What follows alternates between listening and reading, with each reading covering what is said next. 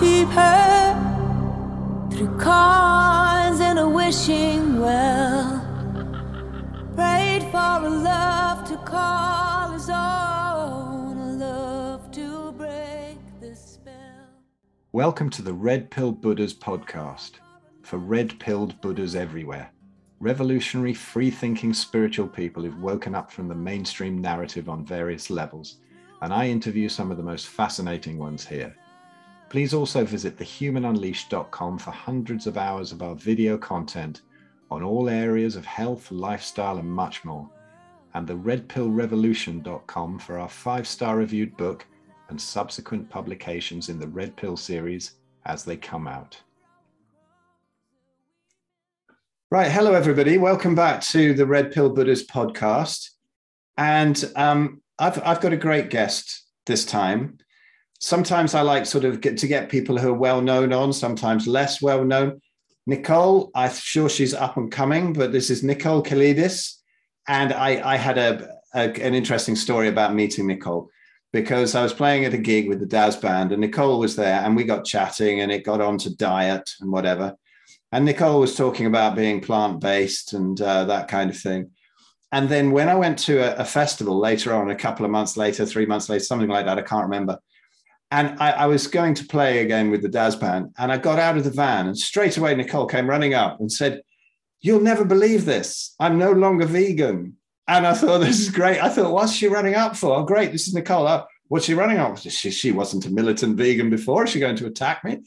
She wasn't. She ran up and said, and then when she came up to the stall that Ben from the Human Unleashed and Ben Hunt from the Human Unleashed and Red Pill, my colleague and co-author, was running a stall there, you know, selling a load of burgers and sausages and whatever.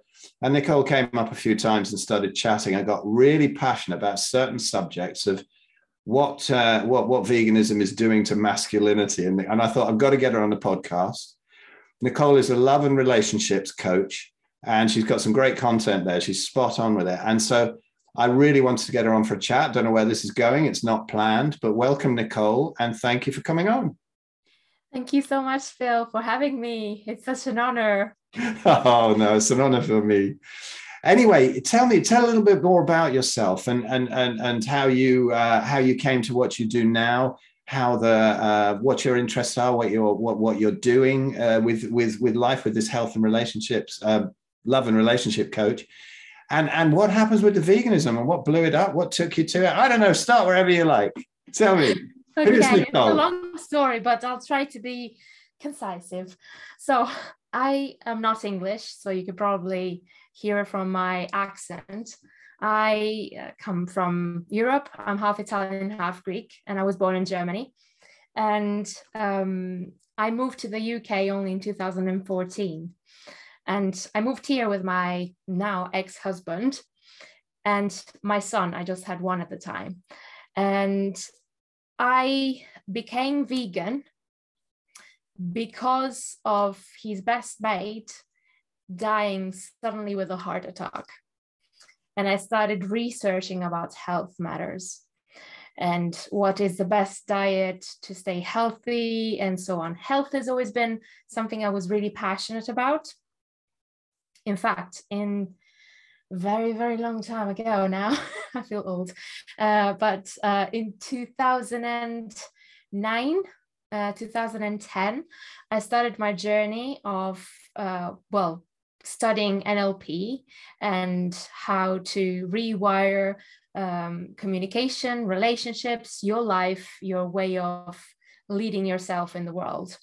And I did follow a lot. Tony Robbins, went to a few of his events, spent a lot of money, and it was all very worth it.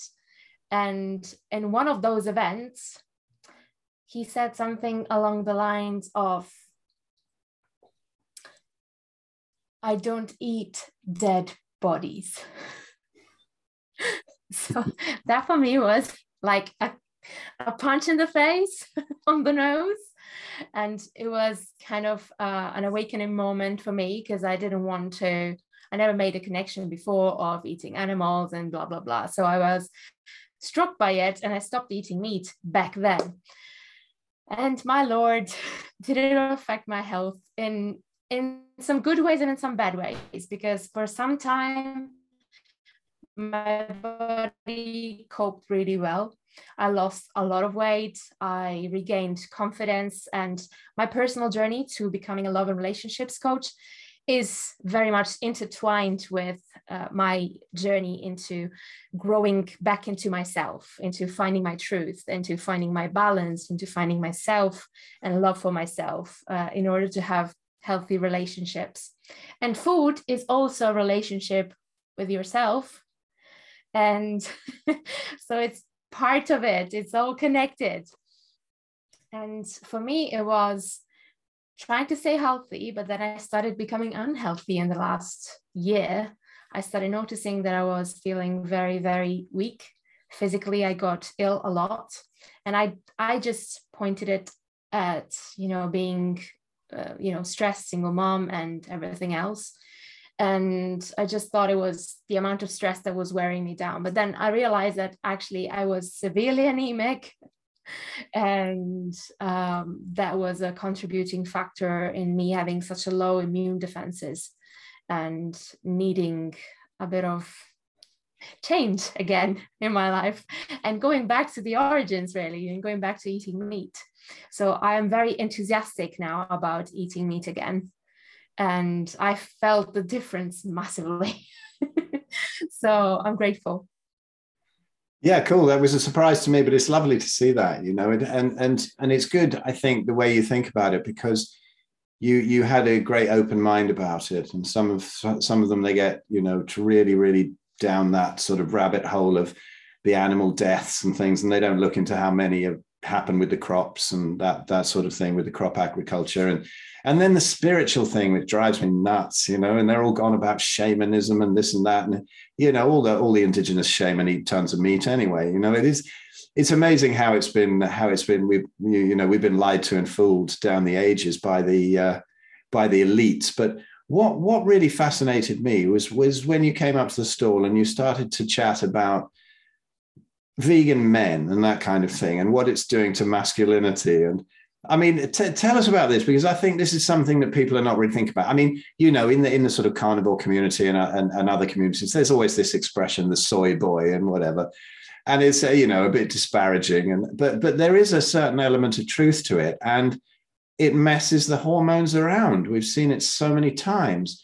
And I mean, when people go carnivore, we're seeing people, they would perhaps have, they'd be impotent or something. And then suddenly they're like an 18-year-old again. And the women get their periods back. And then also they're conceiving very easily, which they weren't on a vegan diet. But you took it further into exactly how it's destroying the male. What's going on there? That was brilliant. Well, what I've noticed and witnessed personally was that men on a vegan diet are extremely in their feminine polarity. They're extremely detached from their inner masculine. So they are literally into constant need of validation and meltdowns. There is no other way to describe it. It's this inconsistency in their emotional stability that causes a lot of issues in relationships, because what it does, this lack of stamina, of probably hormones as well, and all of it, it just weakens them to the point of them being a very, very weak version of themselves. They are enabled to step up into being the man that provides and leads. They are in this submissive mode of needing to follow. And it weakens them in all aspects. It weakens them physically, mentally, sexually, on every level. And the level of attraction that you experience towards a vegan man is a fraction of what you will have towards a masculine man if you are a feminine woman. Because if you're in your feminine, you are that. You are the home, you are the nurturing, you are the creativity, you are the flow, you are everything mobile. Everything that goes up and down like the waves of the ocean, because you are in the flow of being feminine. We are emotions. Emotions and creativity. That's the purpose of being in a feminine body. So when you are in that kind of diet, you kind of want to be that instead of wanting to be stepping up and being the provider, the father, the archetype of the warrior. And you become weak. Yeah, it was something I've never really thought of before in that sort of context, because you see a lot of vegan couples and they sort of start to sort of look a bit like each other, you know. And asexual. Yes. But I've never thought that really deep down, you know, from the women, they're kind of disappointed, and they probably are, but they're not admitting it, that something's going a little bit wrong there with their male. It's even worse. The women are in their masculine as fuck. Yeah. You will see a lot of women very militant about their veganism and very much in their masculine. They're in warrior mode. They are completely out of balance. They are completely detached from their inner feminine, and they are completely in this warrior mode because behind them, there isn't a strong man. So they have to provide for themselves. So that creates a whole new level of imbalance in the couple, and they become so much alike that they are the best supporters of the 50-50 culture. That's interesting, you know, and what do you think, you know, how nowadays they're pushing all these sort of 150 genders and trying to split up the family unit and all that kind of thing. I mean, this must be so useful, don't you think, the whole plant-based thing for helping that kind of thing along? I think it's very much connected, because the more you push into that mind frame, you're pushed into that absence of polarity in all of your relationship. You're also pushed away from yourself, which makes you very, very vulnerable to these kind of things. So you're very vulnerable to confusion. You're confused about yourself. Where do I belong? I don't fit in anywhere. I'm just this blob that doesn't have a sex or a gender. So it's very easy at that point to manipulate you because you lack the group. What happens when your role and your identity is well defined is that you're self-standing. You stand in your truth by yourself. You will attract your peers, but you don't need that. You don't need that need of validation. You don't have that need of validation. But when you don't have that and you're shook from your core, you know, you're taken away from your very identity, you need external validation, because otherwise you're in pain.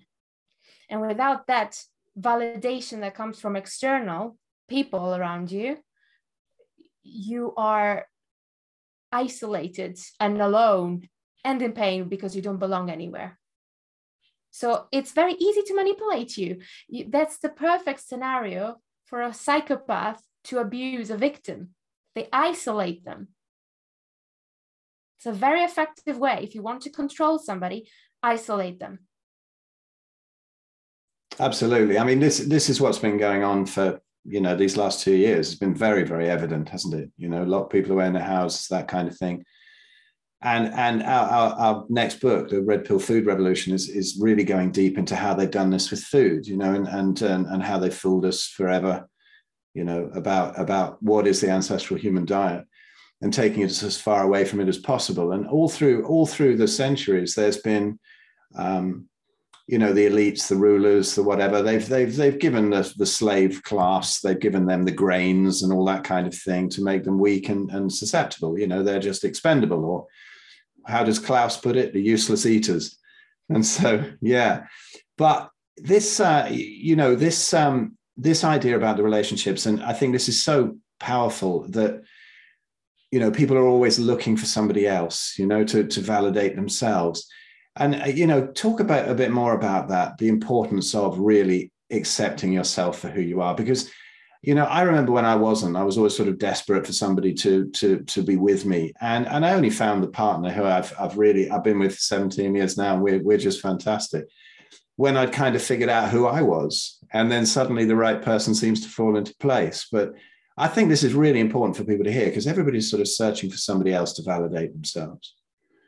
That's what I used to do too. That's my journey too, because I ended up being married to somebody that didn't even resonate with me, because I needed somebody, but I didn't know myself. I didn't know what I needed, wanted, and desired in my life. So everything would do, basically. Just whatever comes your way will fulfill the role for some time. Because at some point, then it will start hurting. You will feel uncomfortable. You feel not really loved. You don't feel connected. You don't feel anything for somebody that is just filling the void. Okay, so you just don't feel aligned to. There is no heart involved there. There is just this filling the role, which is something that a lot of people live, and it's living a lie, basically. You're married, but you're not really, because you're just roommates at best and housemates in the worst case scenario. So the thing is that when you start realizing who you are, it will happen through relationships, because paradoxically, the lack of not having what you want and need will show you who you are. We learn through relationships who we are. That's why we engage in relationships when we're young and dumb, because we need to still know what our preferences are, what our needs are. And there is no better way to learn that rather than through a relationship. But yeah, when you actually align yourself to your truth, that's when the right person comes along. So how would you, if somebody comes to you, how would you help them to find their own truth? What are the kind of steps to do that? Well, I actually created a program for this that is called Magnetize Soulful Love. And that's exactly what I teach in that program. I teach them to connect to themselves in order to be able to align to their soulmate and to their soulmates at large, because we don't have only one. We have many. We have many that walk this earth at the same time as us and are our friends, family, and they subscribe to being with us for every lifetime before as well. So you just recognize them when you meet them.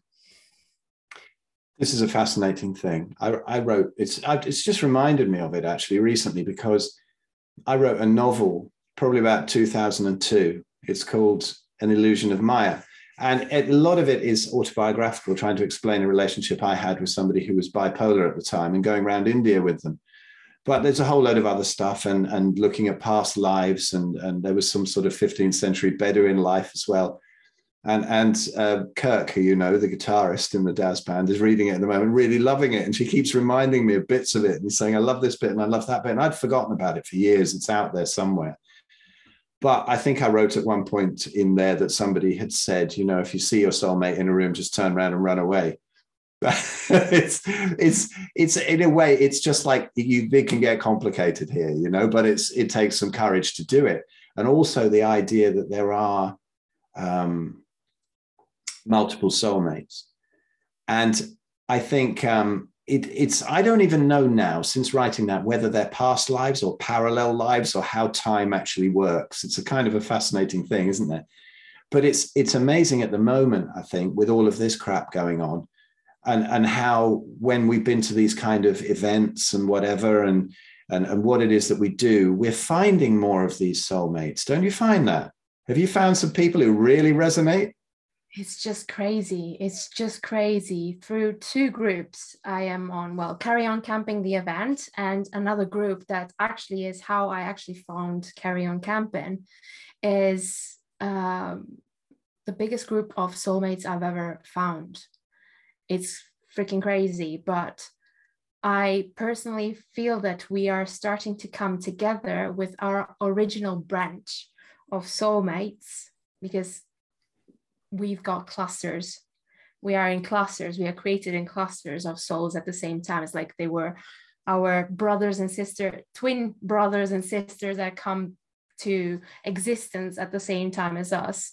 And we are all separated groups. And I researched a lot about it. I read Michael Newton's books, which are of incredible knowledge and understanding of the subject.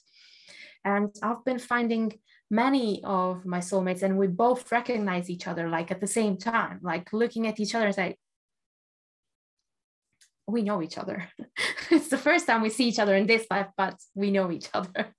So it's crazy. And then we've got a primary soulmate. We all do. And it's usually a person that a soul that we chose to repeat lifetime after lifetime together on a romantic level. And it doesn't always turn out okay, because we learn through these experiences, these different lives. But it's important that they do exist, because that's how we actually grow as a soul, and not just this human form. This is just a temporary suit. We're going to come back again. Yeah. With my experiences with that, it's funny. Sometimes it's almost like taking a break. If you're with somebody who doesn't have that deep connection, it can also be a kind of relief now and again. You think, it's sort of like a bit of recreation or whatever before you get back to the serious work. Because it almost feels like these people that you meet, it forces you into that work, don't you think? The people that we've met, and it's not just romantic relationships, but some of these relationships, like the guys in the Red Pill and the Human Unleashed. Like, I met Graham first, I felt so close to him, and then Jeremy I met, and it was only the second time I'd run into him, and he was at my house, and Graham came round, and he'd only been there for like 15 minutes, and Graham said, I assumed you'd been to school together. And it's great, isn't it? And these people are turning up more and more, and there's always sort of another one, and they pop in. We're gathering. So, yeah. So do you think it's also at times like this where people come together when they have some proper work to do as well? It's not only about the work, it's mainly about the support we are giving each other. Mm.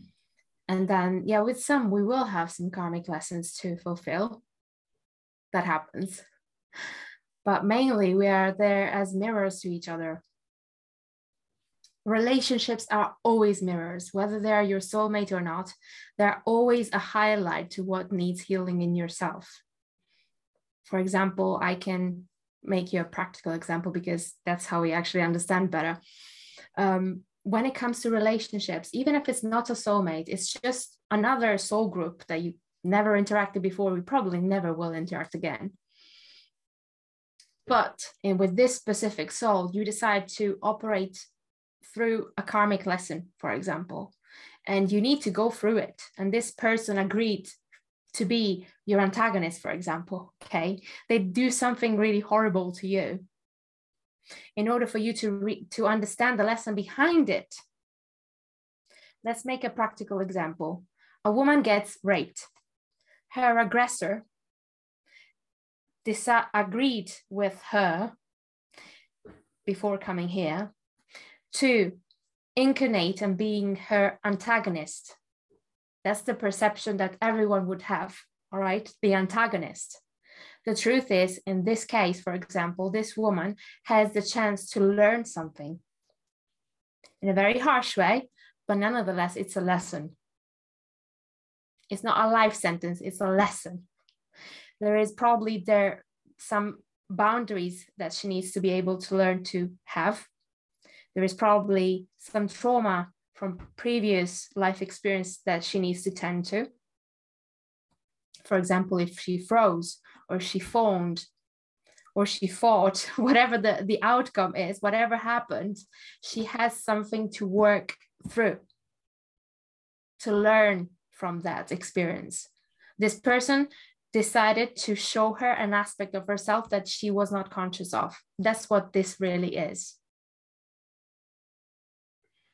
I think that's a brilliant way of looking at it. And it would sort of freak people out and upset a load of people going, oh, well, so it's my fault, is it? And all that kind of thing. But you've got to see it on that level.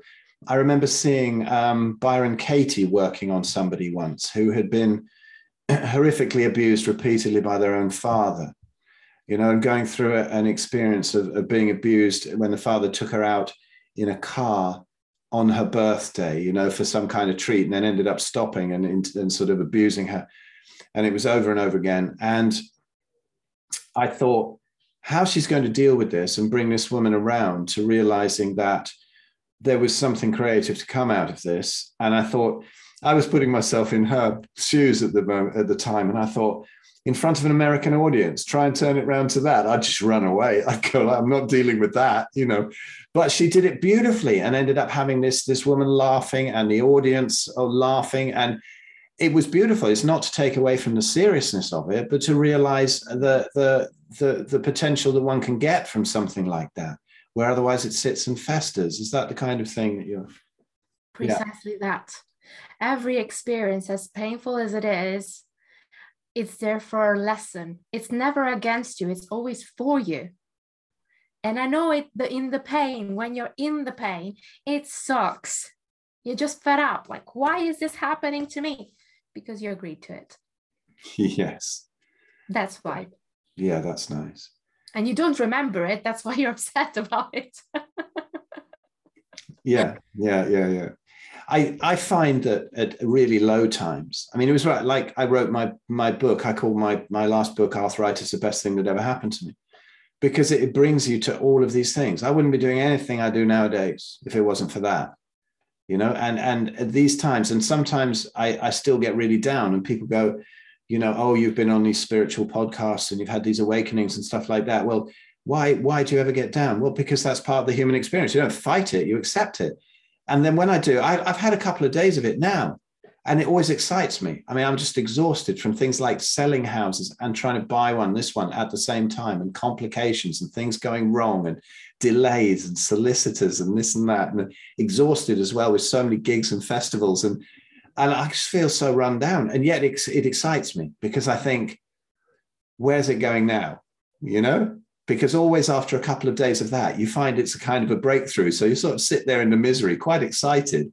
Where's it going next? You know, it's going to be good. It's true. I had a really tough week last week. I completely relate to that. And I recently posted about it on Facebook, about the fact that I still have days where I really feel shit. I feel sad. I cry. I have my low moments. It doesn't mean that human experience doesn't mean perfection.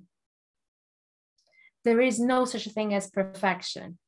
Just because you've done your healing, it doesn't mean that your life will be magically happy all the time. It doesn't mean that you will never get angry, that you never get frustrated, that you'll never feel sad, that you never feel grief, because you will feel all of that.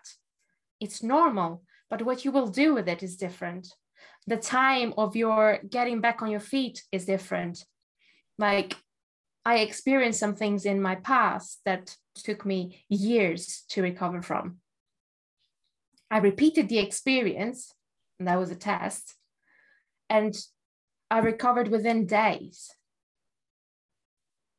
The same event that took me a decade to overcome once took me a few days. Mm-hmm. That's because you know what to do to heal yourself. And I'm not a superhuman. I'm just a normal, regular human being, and like everyone else. But it's very important to be able to do this for yourself, because it's how the input you create in the world is completely different. Yeah, and the healing is on all levels as well. It's fascinating watching it, isn't it? Because the healing, when I had a wonderful interview a while ago on my other podcast, 100% Carnivore and Beyond, it was called, with Brett Lloyd. And he's done a lot of interviews recently. And he had just horrific, deep depression for decades, you know. And he was just in tears on the podcast a few times with the memory of when he realized that a fully carnivore diet, absolutely no plants, pulled him out of that depression. It's all he needed, you know, and then he could work on stuff. But for me, I remember going in my healing sort of in 2010, 2011, and a friend of mine coming around and saying, you know, I was faffing around with all the diets and studying all of this. And when I thought I knew it all, but obviously it wasn't working. So I was panicking and running around the diets. And then a friend came along and said, have you tried all the emotional stuff? You tried this emotional healing? And I'm like, I'm a great yogi. I've been a yogi for decades. I don't need that crap. You know, and it was so arrogant. It really was, because that's exactly what I needed. And once I got the hang of looking at it and looking what an idiot I was, and how everything comes from the subtle to the gross, you know, the problems start up. Like I often say with a shaman, when in the tribes, imagine you'd go to a shaman, you'd say, well, I'm having this weird dream and it's sort of recurring and this, and they'd say, all right, let's work on that. Let's look at what that's bringing up. Whereas if you go to your GP, you know, say, well, I'm having this bit of a weird dream. He goes, right, well, fuck off and come back when your leg's fallen off, you know, they're not interested. Whereas it comes through from the subtle to the gross. And we're taught not to listen to these whispers.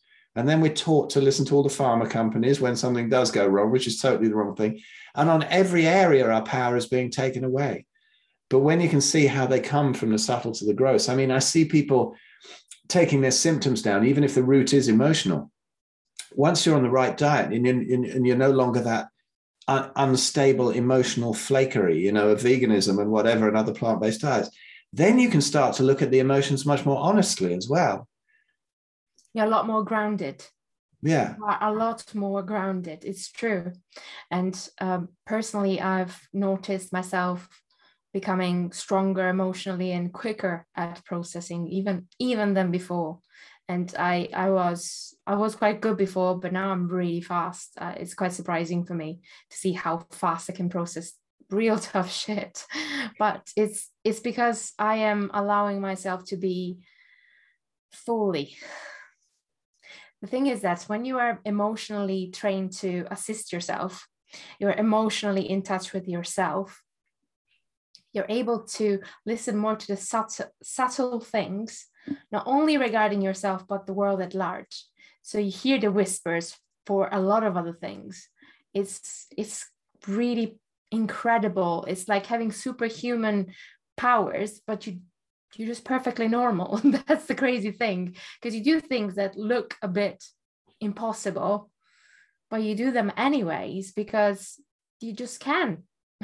It's just crazy. And when men especially have been taught for such a long time that they are bad intrinsically, so they try to become this kind of woman in a male's body.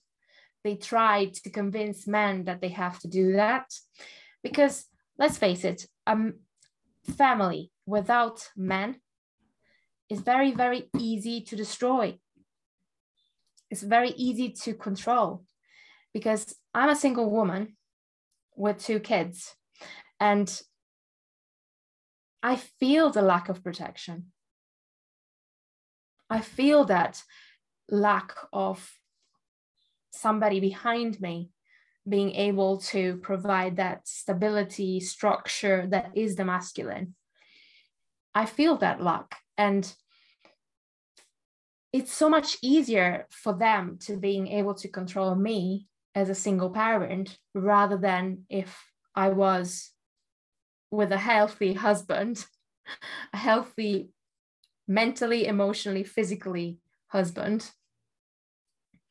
And, you know, that's the game after all. That's the game. That's what they played. And they played it so well, because with feminism, they came in and destroyed masculinity, the old version of the masculinity, which was not an integrated masculinity. Let's face this as well, because it was a toxic version of the masculinity, an entitled version of the masculinity that we actually do need, because masculinity is not toxic. Masculinity is powerful and very much needed.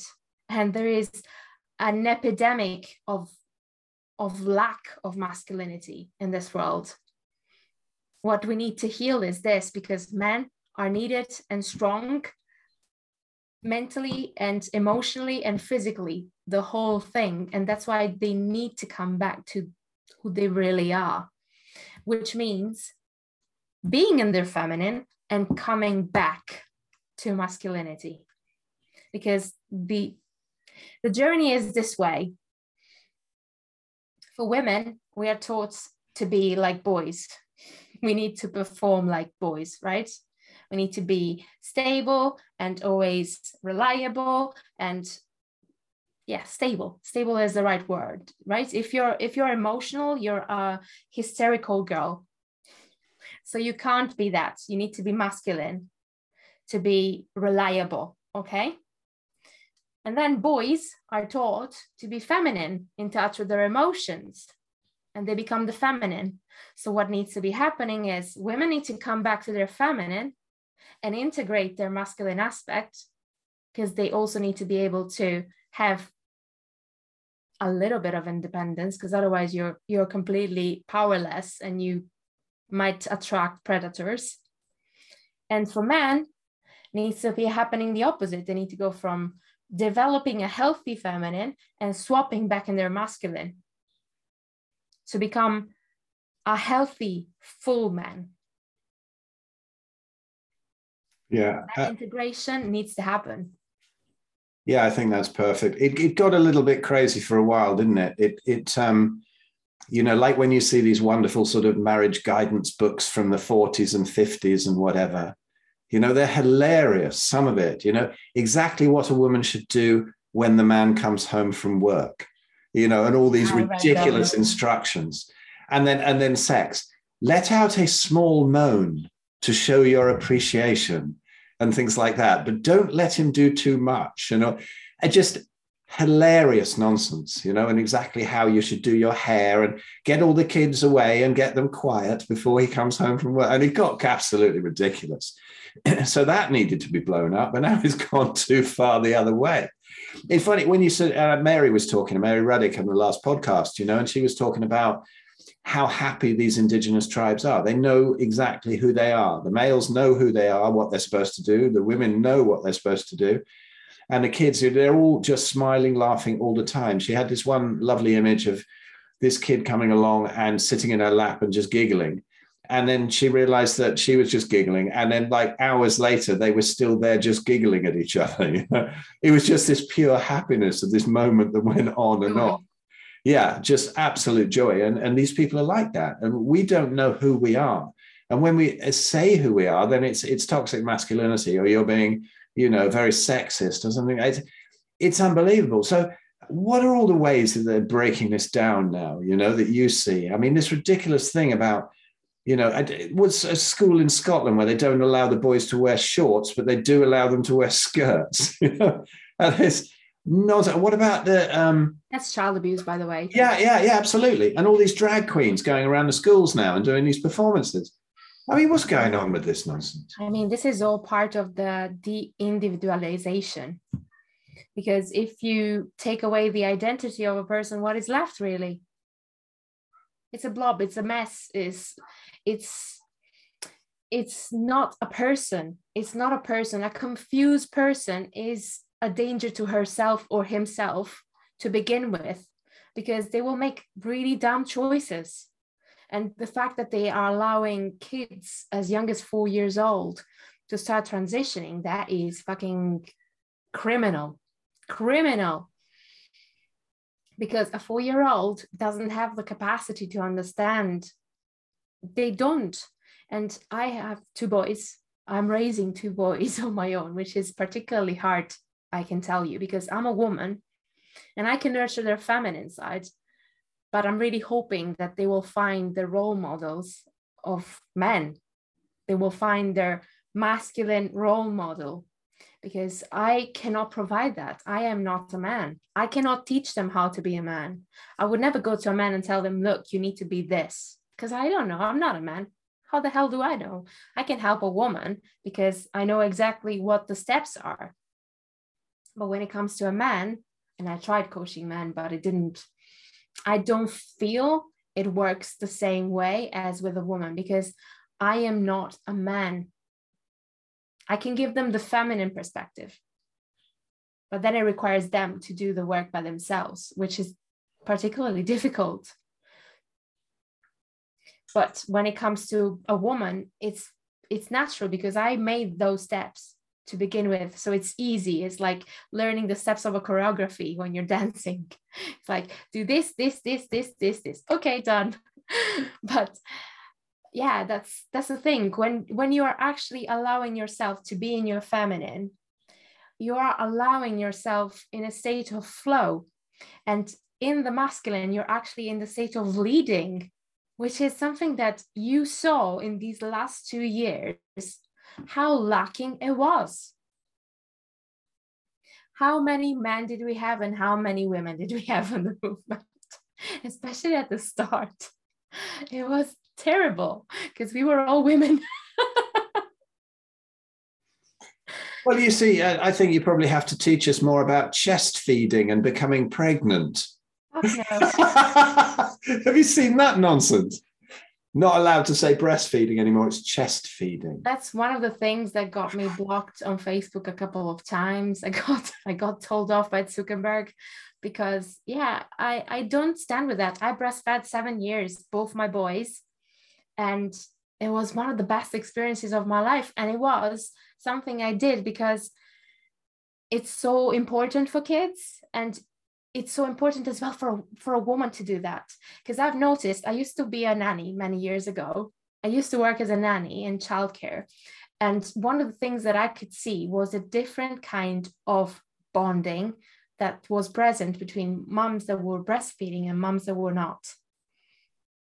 And this is not mom shaming, because I love all moms and I think they're all great, those that are healthy, because there are unhealthy mothers as well. Let's face it, we're not all perfect. Like there is toxic fathers, there is also toxic mothers, and they did a great deal of damage to men as well, and children in general. They gave generational trauma to a lot of kids. So there is no such a thing as mom is always good, mom is always caring, mom always loves you. No, it's not true. There is good enough mothers, and there is bad mothers. There is both. So what I've seen is that these mothers that were breastfeeding not only found it easier to actually bond with their child, but it was also easier for them to tend to their emotional needs. Not only the physical needs, but also the emotional needs. Because when you're breastfeeding, you're literally trained by nature, by your baby, to actually be attuned to their facial expressions, to their every movement. When you sleep and you wake up instantly as soon as they move, especially if you're co-sleeping. That's the best thing to do when you've got a baby. You literally wake up as another thing they teach us is dangerous. Yeah, because co-sleeping. Yeah, because why would you ever leave a baby alone? Why? What animal have you ever seen abandoning their baby and leaving it there and just going their merry way and doing their business? What mammal have you ever seen doing that? Not even in a situation of danger. You just grab your baby and run. You don't just leave the baby there. Exactly. I've never understood it. I mean, in both my families, I have a son of 32 and kids of 13 and 7 now. And in both the families I've had, there's always been, the kids are in the bed and that's it. It's the idea of getting a newborn baby and then putting them in a cot in another room with some sort of EMF device to tell you when it's woken up. Very bizarre. No, that's not natural. That's not normal. That's actually a residue from Victorian age, when they thought that, the bacteria fear. They were scared of bacteria. So they kept kids away from themselves because they were scared of killing them accidentally. That's also the same time where formula was invented, the first attempt to formula, because they thought it would be better than nursing from your mother's breasts. So that's the craziness. And that was all to detach yourself from the baby so that baby can go away from you. And when you detach baby, if you give baby formula, mom is no longer necessary. Mom is no longer required to be in close proximity. Whether if you're breastfeeding, mom is required to be in close proximity, because otherwise baby cries. Simple as. And you don't want a baby crying. You cannot stand a baby crying when you're breastfeeding. You just cannot, because you start leaking. So it's not fun. I can tell you that. So yeah, it's completely to detach, to break the bond, to not allowing you to be in touch with your baby and with yourself. Because as a mother, what I noticed was that I was really struggling to stay away from my babies. I was physically feeling distressed, like anxious and tense, because I was away physically from my babies if I was going away without them, even just for a couple of minutes, because I could not read their face and know that they were okay. That's how crazy it is, but that's how it is. That's mammals. Mammals' instincts are still there. We're still human, even if we pretend to be a different kind of species that is not required to nurse their babies and being in touch with them and raise them and nurture them throughout their childhood, because we delegate it now. Yeah, and what do you think this does? What do you think this did to a sort of generation of bottle-fed infants? What happened to them later on in life? Do you think this caused a load of issues? I'm sure it did, from back then, being separated from the mother. It's a bond broken. It's a bond broken, because if mom is not required, mom will stay away. If mom knows that baby is settled without her, at some point, she will detach herself. And that means that she no longer has that instant nonverbal communication that she would have if she was breastfeeding. And I've noticed it because they are slower in picking up distress signs. Whether me, breastfeeding mom, as soon as I heard from my baby, I was like, what's going on? Instantly attuned to the baby. A formula-fed baby would not receive the same instant response unless mother was extremely anxious person. In that case, yes, overreactive anyways, but not overreactive from a good place. Overreactive because she's in turmoil internally. That's a different story. It's a completely different thing. And the outcome is not as good either.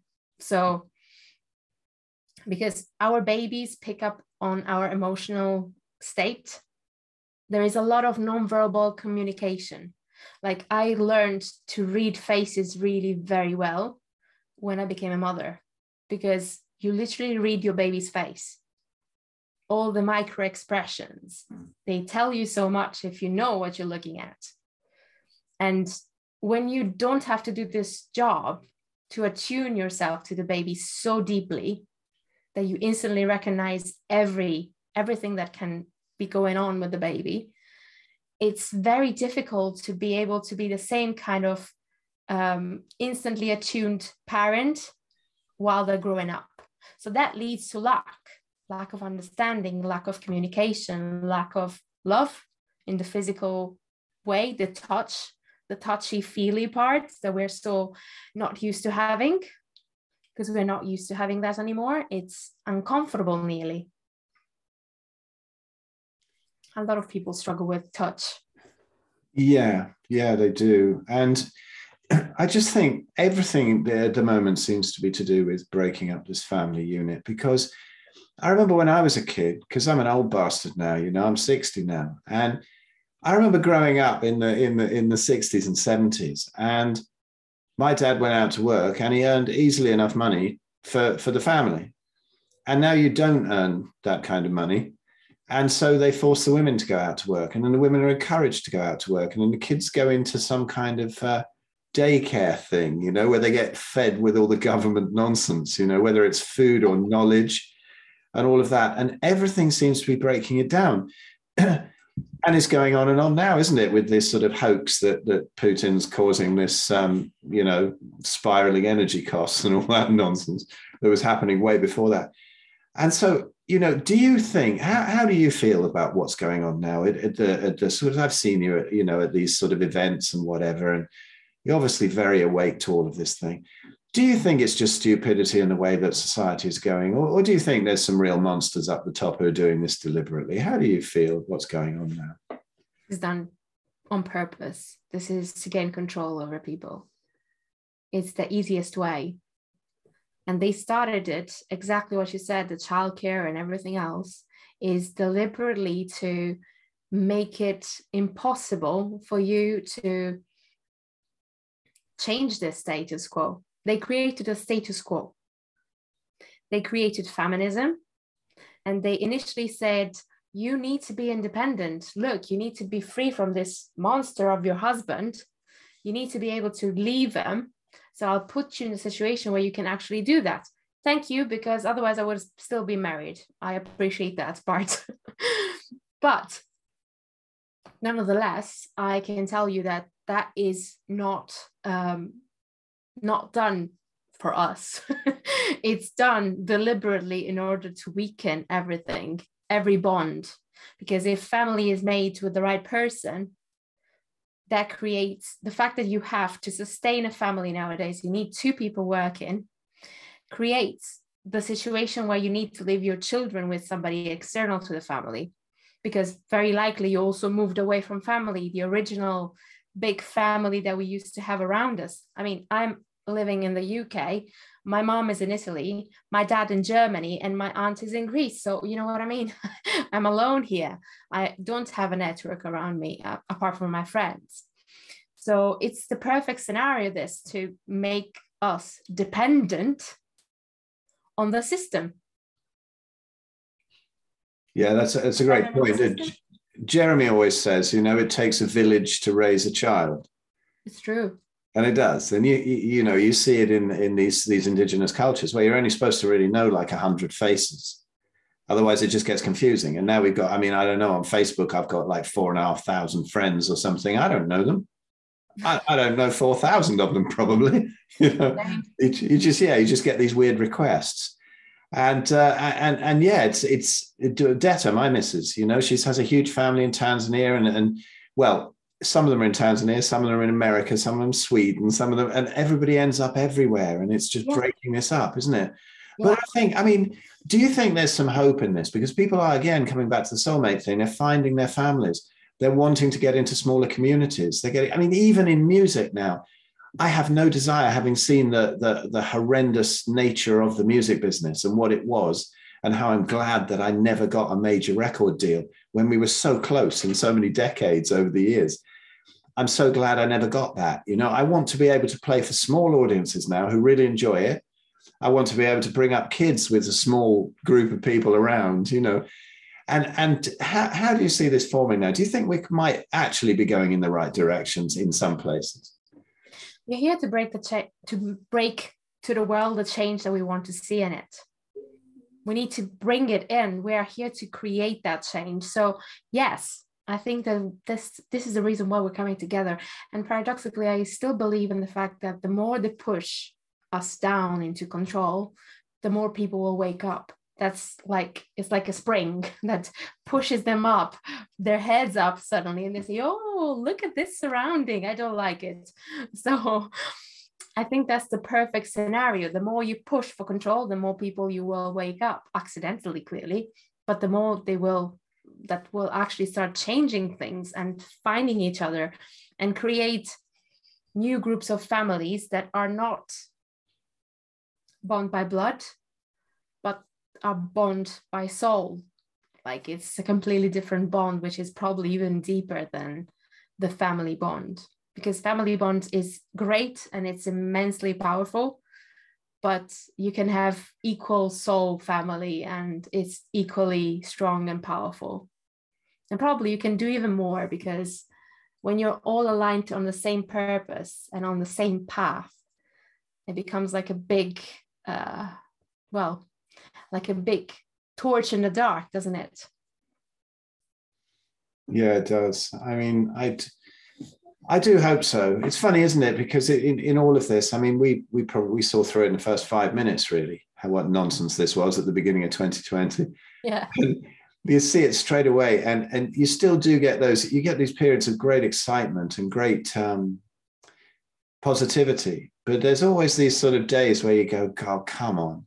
Can it go any faster than this? How is it that there are even people still wearing muzzles now and doing all that kind of, what's going on? It's just, you know, like Graham always says, one of our other co-authors, you know, I mean, it's just a massive IQ test that most people have failed repeatedly. It's true. It's sadly very true. What's it going to take? And I always think now that if there is going to be a time when some of these elites are sort of dragged into the street and dismembered, it's not going to be by us. It's going to be by the people who they fooled, the people who they sort of jabbed 4 times, who are now seriously got some issue, the kids that they've forced to do it, you know? That was really criminal. Absolutely criminal. And those are going to be the angry people. You can see them now when they're getting interviewed on things. I think, you know, the High Wire, Del Bigtree's doing a great job there with bringing this out, you know, and interviewing some of these people. and even UK Column are doing it now, and it's even creeping onto the mainstream, isn't it? I don't know how long GB News is going to last. They're actually bringing something out. In fact, somebody sent me something today. Sean Baker's in England. It's a shame because Sean Baker is the sort of carnivore dude, in the best known carnivore influencer and doc. And Asim Malhotra, who's the cardiologist who's been going on about, all the horrible things in diet and stuff.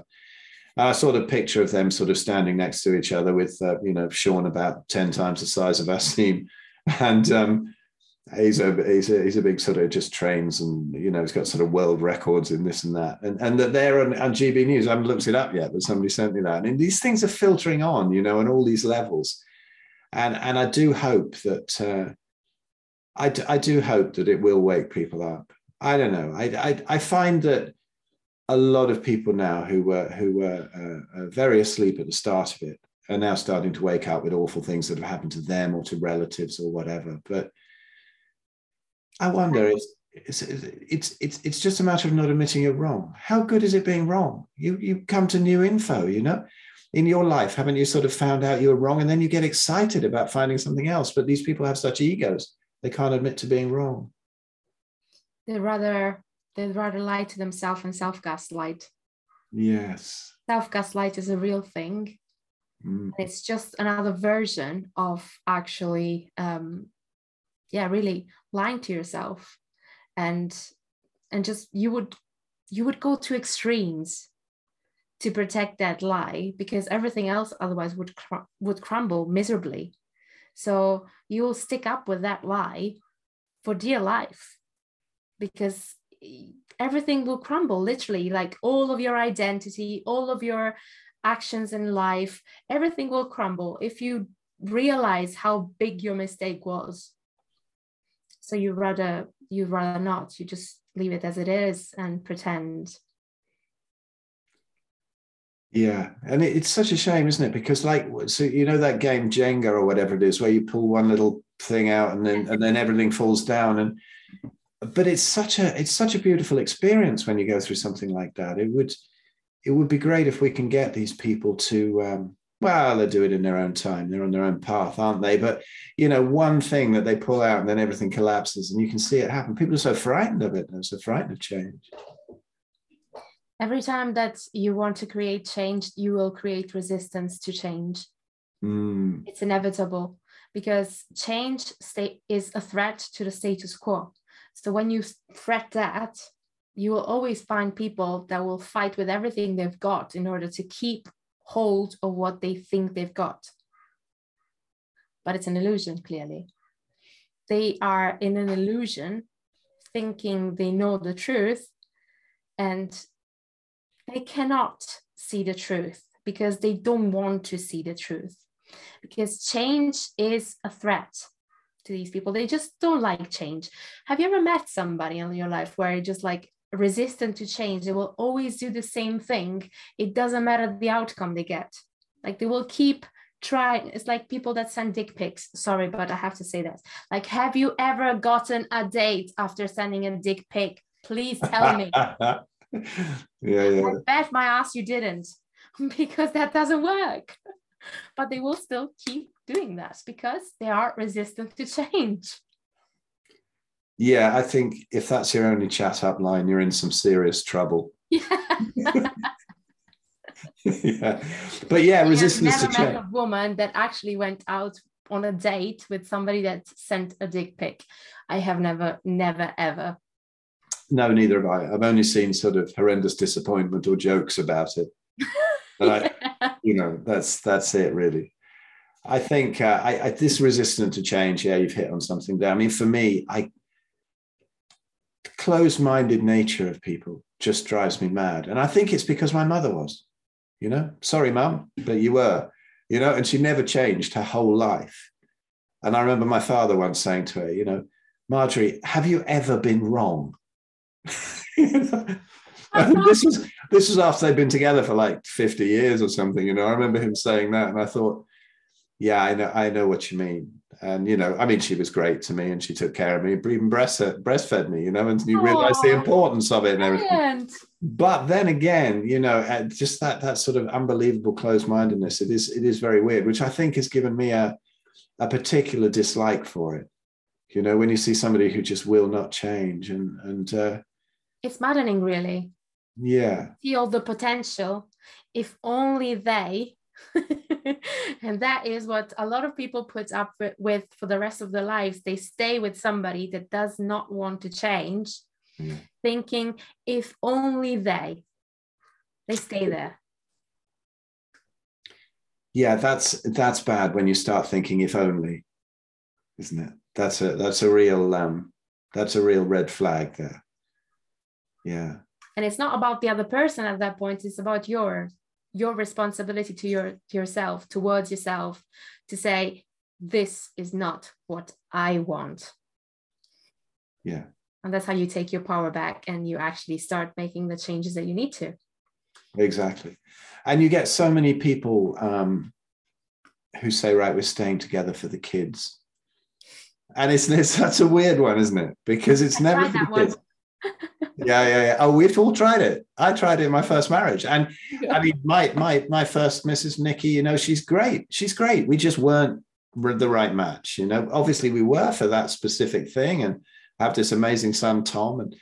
And now, to be honest, she's doing some great work, actually, sort of getting all this funding together to make people aware of GMOs and all this, horrible stuff in the food chain. And she's brilliant. But we weren't obviously supposed to stay together. But you often stay together longer than is comfortable, don't you? And it's never right for the kids, and they end up being used as pawns and stuff like that in the relationship. I've heard so many people say, my parents stayed together for longer than they should. I wish they'd split up. I feel that too. I completely understand that, because I come from a family where my mom divorced my dad and then she remarried. And one of the hardest things was seeing her unhappy in the new marriage, and she's still with him. Wow. 30 odd years later. And I know that she loves this person, but I know she's not happy with this person. And she just puts up with it because she doesn't want to divorce. She doesn't want to break everything that she created in these 30 years. Yeah, it reminds me of that Pink Floyd line, one of the songs, hanging on in quiet desperation is the English way. I think this goes across many cultures, doesn't it? Yes, it does. Yeah. It does, absolutely. In Italy, we've got the culture of, oh, what will the neighbor think? It's still very present. It's like, oh my God, what will others think of this? If I divorce, what will they think? Yeah. I mean, it was I don't know if I've ever mentioned this on a podcast before, but it was my father, I think, doing that killed him. He moved up here in 1998. He was living down south. I was living up north here. In fact, you've kind of followed us around because you were, or we followed you around. No, which way around is it? No, you followed us around. Because Kingston, I grew up down there and in Windsor and also Walton-on-Thames, and that's where they lived. Oh my God. And they were in Walton-on-Thames in Surrey. And then you're up here now, and we've moved up here to sort of Lancashire and that kind of area. And they moved up to be nearer to my son, 1998 or so. And he was, say, 9 years old or whatever, and he was playing cricket. My dad loved cricket, and so they used to go to cricket together, and he used to be in this little team and whatever. And it was great. They moved up, and my father lost all his friends, and so he didn't have that support because they were all down south. And then the relationship, of course, that amplifies the relationship. Now, they had this huge, great barn conversion place they bought up here, and it was sort of an L shape, like two houses. And he used to come through a few times a day. I moved in there, I sold my house because I thought, I'll go live. We'll have this big family unit. It'd be great. I haven't seen them for ages, And he'd come through about 20 times a day. Do you know what she's done now? Do you know what she's said now? Because he was stuck with her, but he stayed out of duty. And I only just found out that there was somebody who he really did love. And he never went to her because of a sense of duty. And he used to get like one phone call a week where he used to take my son to cricket. And he'd have this little phone call with this lady called Josie. and he'd have a little phone call with her around the back of the pavilion or something, and then he'd go home and sort of be sort of loyal to my mother and whatever, but hang on in there. And then one day he just started losing the sight out of one side. And it was interesting, emotional one, because it wasn't anything to do with his eye. It was obviously a brain tumor, but they didn't diagnose that and they killed him in the end. He was in hospital for a month. They blew his heart up and killed him when it was a perfectly easily operable brain tumor. And it was so obvious. I mean, he probably might even still be alive if I'd known then what I know now. But he started to lose the sight. And then you see, he was always there. They were either on the sofa watching TV or they were in the car. My mother was always on the same side. And I think it was an emotional thing where he just had enough. His whole life was just desperation of just being stuck with this woman who, she wasn't evil or anything. It's just that she was always very quietly disapproving all the time, and it chips away. And then it's funny, when he died, I found Josie's number and I phoned her up to tell her. And she just went, "Oh, Peter, you silly man," and I just of not going with his heart. And I phoned her up and chatted to her. And I thought, I know exactly why you like this woman. She was great, and I thought, because I told him, go to her. Oh, well, what about the responsibility? What about, I need to leave you money. Sod that, I said to him, you go and live your life, And it's amazing, isn't it? This is so common. Sorry, I've waffled on about that, but I just sort of, it reminded me of it. But it's a kind of beautiful story, really, but a real sad one, because I don't know if Josie's even still alive. Maybe I should look her up now. She was a bit younger than him, so she might be still alive. But my mum lived another sort of 15 years after him, and I sort of looked after her and realized what he'd gone through in that time, because she was very difficult. And to this desperation, isn't it, in everything? And because of the financial stuff that we're put through now, we're forced to stay in jobs that we don't want to stay in, and just everything that we don't want to do. How do you feel? Because I often tell people, in consults, what is it that you really want to do? It's not all about diet. It's not even about anything. How does somebody find their path in life? How does somebody find, how true they are? You have this course, and tell me how people as well at the end of this, because it might be a good time to wrap this up, but tell people how they can find that, to find more about it. Give them a little hint of how they can get out of these things in jobs, relationships, find their own true self and move on. Because that seems to be something that you're so focused on, and it's so important. It all starts with self-awareness. The first step is always self-awareness. But if you stop at self-awareness, you're just miserable, because you're just staying put in that situation like your dad did. You're self-aware, you know that you're not on the right path, you know that you're not in the right situation, you know that you're not true to yourself, but you stay. So that is a terrible fate. It's a very hard choice to make, and I wouldn't recommend it to anybody, because that is the biggest form of self-abandonment you could ever do to yourself. And then there is other steps. There is the embodiment part that is so necessary, and this connects very much to nutrition as well. Embodiment is fundamental to actually being able to understand your preferences, because it's all about preferences. Ultimately, what we want and need is based on our own preferences, and it's innate. We all have preferences. I don't like chocolate ice cream, for example. I know everybody else does, but I don't like chocolate ice cream. So neither do I. Oh, there you go. The worst one. So the thing is that if we don't understand our own preferences, we cannot take awareness of what we actually want in life, and we cannot surround ourselves with people, scenarios, and so on. So we cannot make the choices that will provide us that outcome. And then there is a lot of inner work that needs to be done. There is a lot of looking into your own shadow, looking into your original wounds as a kid, because we all do have them. There is no such thing as a perfect family. There is no such thing as a perfect upbringing.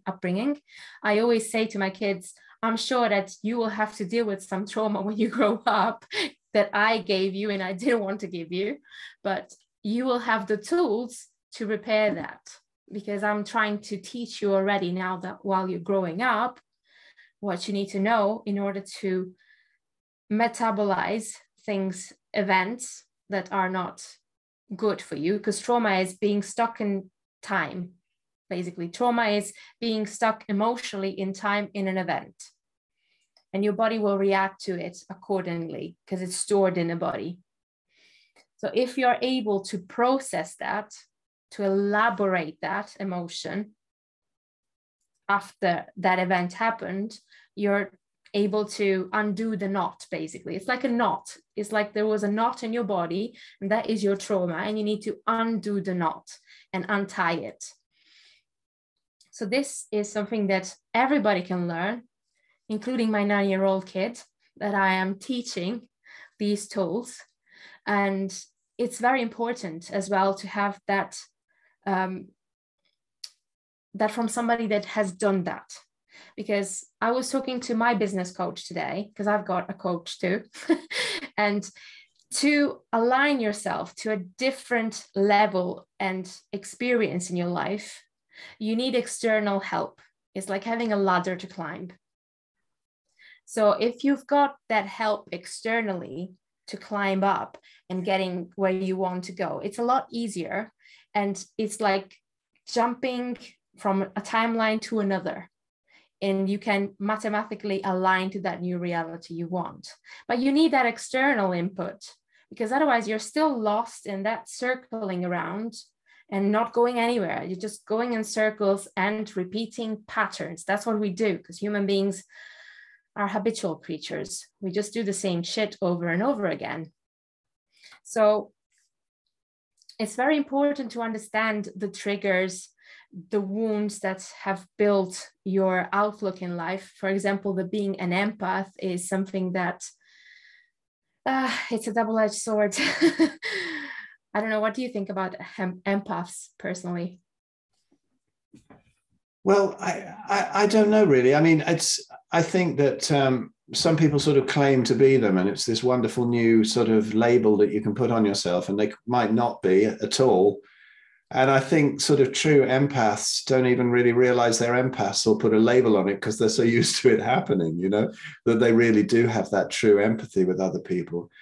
And when I look at these, again, it's a sort of definition of it. And, you know, you have to fall into this exact bracket of, am I an empath or am I not? I don't know. Everybody's probably got an element of it. And nobody's got, you know, like you say, exactly right, that the human condition is never exactly right. Is anybody ever a perfect empath? The ones who absolutely claim to be a perfect empath are probably like the ones who claim to have had the absolute truth. You know, look for people who are looking for truth, not ones who have found it. And so, because they're usually pretty good. I'm still searching. Yeah, I'm still searching, and I'm not done yet. Yeah, aren't we all? Aren't we all? And to admit to that is perfect. Yeah. So that's the thing. When you are, to me, empathy is attunement.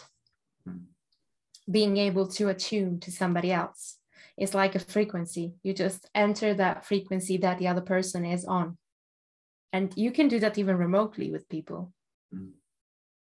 Once you actually master it for yourself, you need to have empathy for yourself first. You need to have attunement to yourself in order to be able to comprehend it into others. So that's self-mastery, really. And that creates relationships around you that are completely different, because they come from a place of raw honesty. Yeah. There is no bullshitting. There is no self-gaslight. There is none of the shit that we do, no social construct that makes you do the things you do. You do things because you really want to do them. Yeah. And that also brings us to another level, really, which is you know, how spirituality has been co-opted of, you must get rid of all your desires. You know, we have our desires simply because that leads us through our life. You know, as you say, we have our preferences, we have our desires. But again, you know, there's little nuggets of truth among little diamonds among the dog shit in spirituality. But most of it's rubbish, and most of it's leading us away, isn't it? We must get rid of our desires, and we must, you know, I mean, sexual desires, for example, they're tremendously evil and all that. We must squash them down. And what happens there, you know, every time that gets repressed, then you end up with pedophilia and God knows what, like in the Catholic Church. And everything needs to be squashed down. So yes, you know, it's the acceptance of who we are, really, on all levels as a human being, isn't it? It's the total acceptance, which is the opposite of what they're trying to do.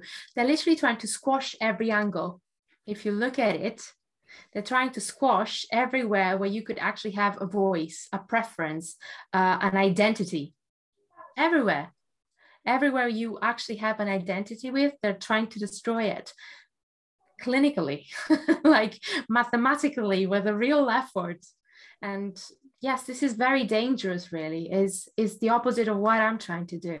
What I'm trying to do is reconnecting people with themselves in order for them to being able to attune to other human beings and to find their soul companions, their soul family, because otherwise you cannot do that. You will just reject them because you're scared. Yes. Yeah. No, that's perfect. Nicole, thank you so much. And listen, where can people find you if they want to get your help on something like this? I mean, we'll put some links underneath, but how can they find you? They can find me on Facebook, on Instagram, on TikTok. I publish a lot of free content for everybody to enjoy and to help. And yeah, I'm always a message away. I'm always happy to talk to people because that's what I love the most, talking to people and help them. That's fantastic. Well, we'll get all the links down there to all your stuff. And thank you so much. And I'll see you at the end of the week, won't I? At Carry On Camping. I can't wait to squeeze you. We'll you. be at the same place. I can't wait to squeeze you. Thank you so much, Phil.